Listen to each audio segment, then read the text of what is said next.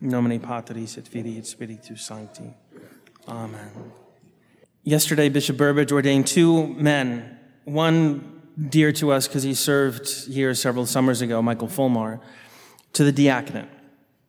God willing, next June they'll be ordained priests for us. This year we have 3 priests being ordained this coming Sunday. The experience of ordination is just about as close as I have come to experience something of Pentecost.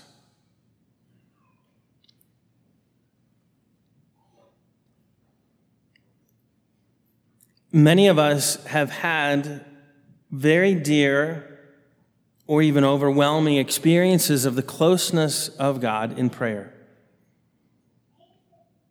And I'd like to maybe draw a map for you of what you have experienced or what you are in the process of experiencing, to connect it to the experience of the apostles being close to our Lord,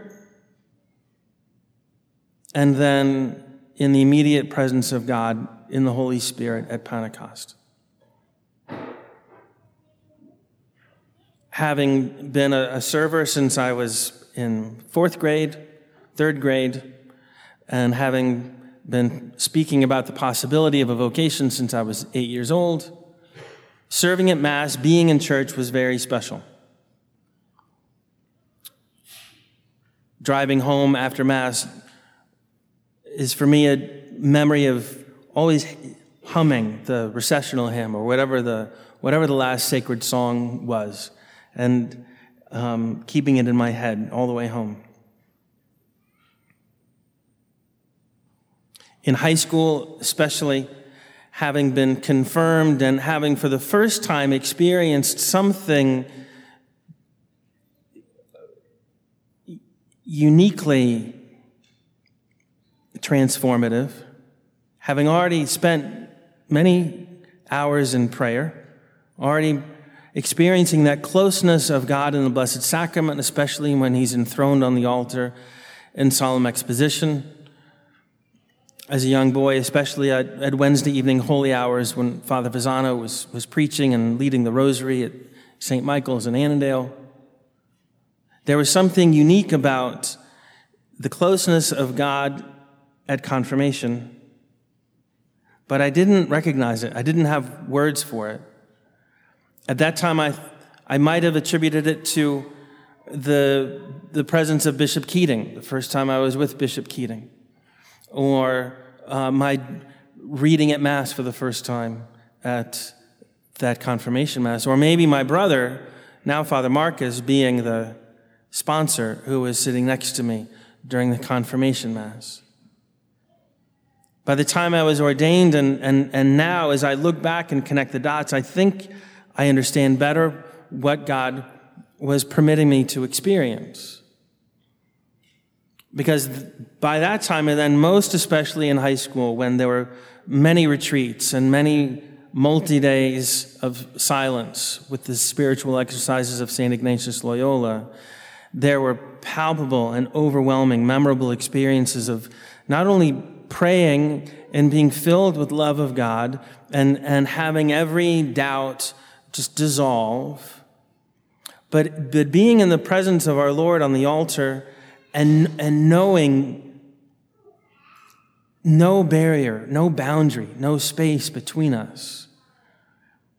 It would be parallel to what in ascetical theology we distinguish between the practice of meditation, where you are thinking about our Lord, you're thinking about God, you're thinking about an event in his life, you're thinking about an attribute of God, or you're just thinking about sacred scripture and how God is revealed and manifested.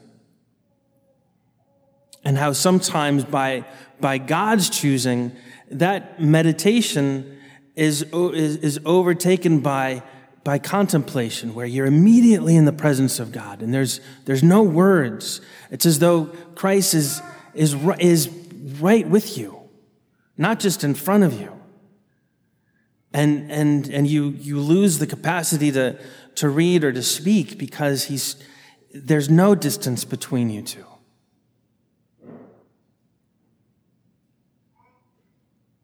those of us who have had that experience can easily make one of two mistakes, having that overwhelming encounter with our Lord. Some of us make the mistake of thinking, wow, now I must be holy if that's happened to me.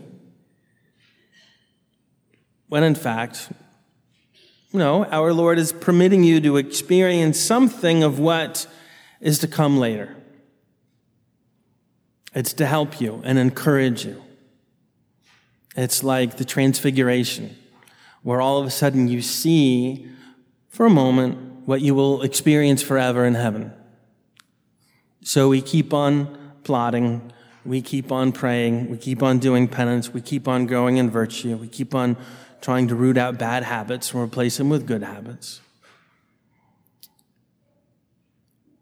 Another mistake that a good soul might make, not knowing what gifts the Lord has to bestow on us, is that it's only at the altar and it's only in the presence of our Lord in the Blessed Sacrament that such an experience can happen. I'm not even speaking of the other silly mistake of thinking that we're just supposed to conjure up those feelings and then we invent methods or techniques with candles or with incense or with other, fluffy toys or teddy bears to try to recreate that experience of being so close to God. You're not prone to that, so don't worry about that. But we are prone to making the mistake of thinking that there is nothing that will ever compare to that closeness of being immediately transported onto the altar and into the monstrance and inside the heart of Christ.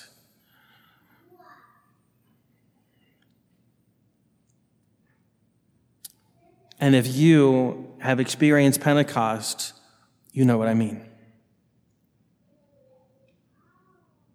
Imagine the apostles.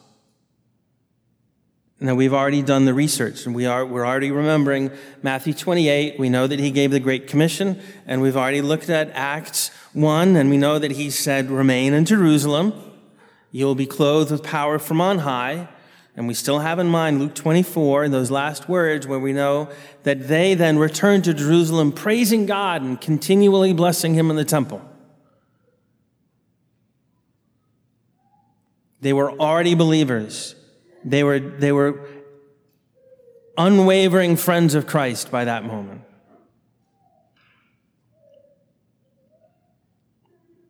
If we had told them, there is going to be something that will happen to you so that the closeness of God that you experienced after the resurrection,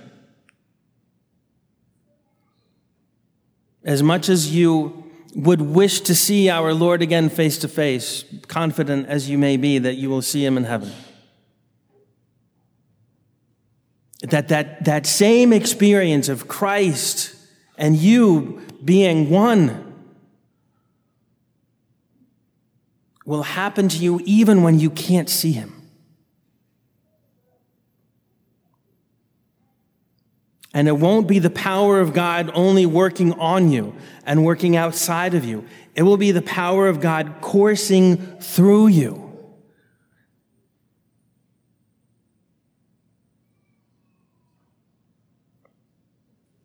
We realize then Christ had to be absent in order for the apostles to experience the Holy Spirit and know this is God.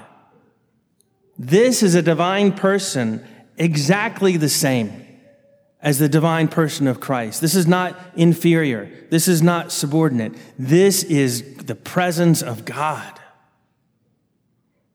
This is not merely an extension of something that comes with being able to see Jesus and being able to hold his hand and even putting our fingers inside of his wounds.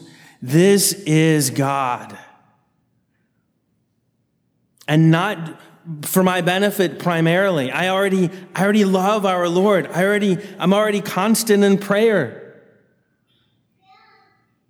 We're already living in charity. There's no more self-loathing and mutual recrimination as would have been the case of the apostles in the upper room after the arrest and the death and the burial, and even after the resurrection, at least for a week.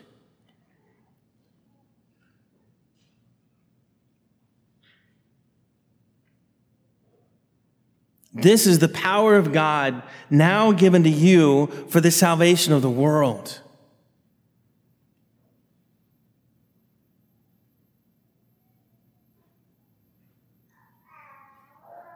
You'll experience it differently, and you'll experience it from time to time, not at your choosing, when God makes it happen. It won't feel like your feet touch the ground. It won't feel like your words are your own. It won't feel like the charity you have for that person, even they be difficult or unsightly or malodorous or offensive. The charity that comes out of your heart for that person, that's not you. That's not a feeling. That's the love of God. You will experience something of the glory of heaven and the communion of saints. Of God not just being outside of you, but you being inside the Lord.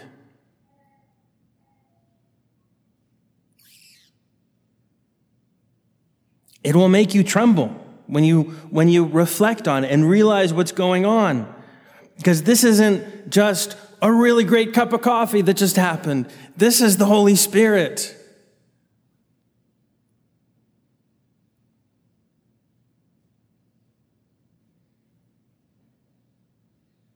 We might not be handling serpents or drinking poison,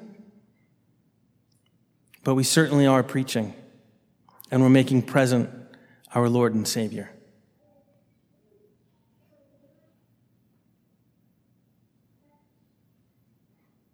And as much as we can't make it happen,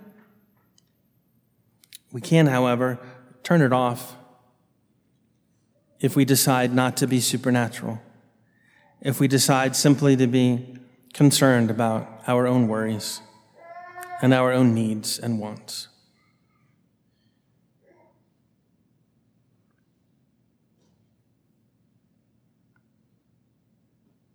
So maybe on our own then, we'll pray again the Veni Creator Spiritus.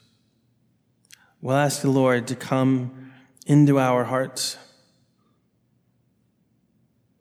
And we can ask Him to care for our loved ones for whom we pray, those for whom we offer up our penances. Our Lord told us to turn to Him in our need and to be honest and candid with Him. But we open up our souls and ask the Lord to make us instruments of His power, His glory, and His grace. We ask Him to defeat demons and to overcome indifference and to transform souls by our presence, by our words, by the grace that God has given us that then works through others.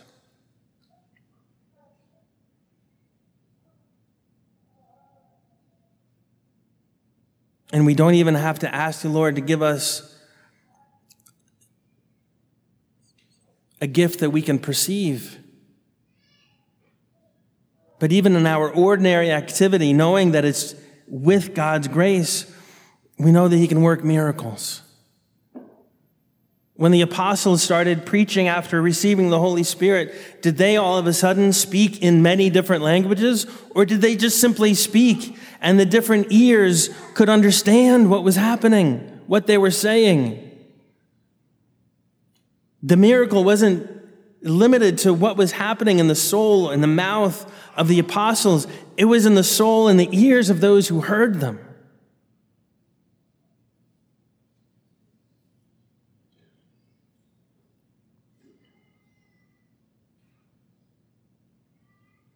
You'll experience something of what it's like to be a priest at the altar, where the words coming out of the mouth are ordinary words. But God does something with them that is most incredibly out of the ordinary.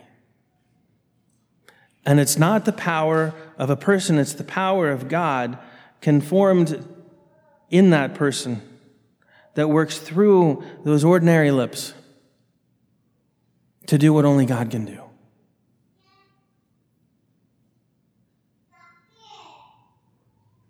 And as tempted as we are to run away from it, as tempted as we are to say, I'm not worthy of that, as tempted as we are to despair and think, surely that can't happen through me, or as much as we might tremble and realize that we are in the presence of the living God, and we must be holy. The Lord, with that same gift of the Holy Spirit, will sustain us. As much as it takes courage to be an apostle, it takes great humility. And so with the words of St. Augustine, we pray, breathe in us, O Holy Spirit, that all our thoughts may be holy. Act in us, O Holy Spirit, that all our work too may be holy. Draw our hearts, O Holy Spirit, that we love but what is holy. Strengthen us, O Holy Spirit, to defend all that is holy. Guard us then, O Holy Spirit, that we always may be holy. In the name of the Father, and of the Son, and of the Holy Spirit, amen.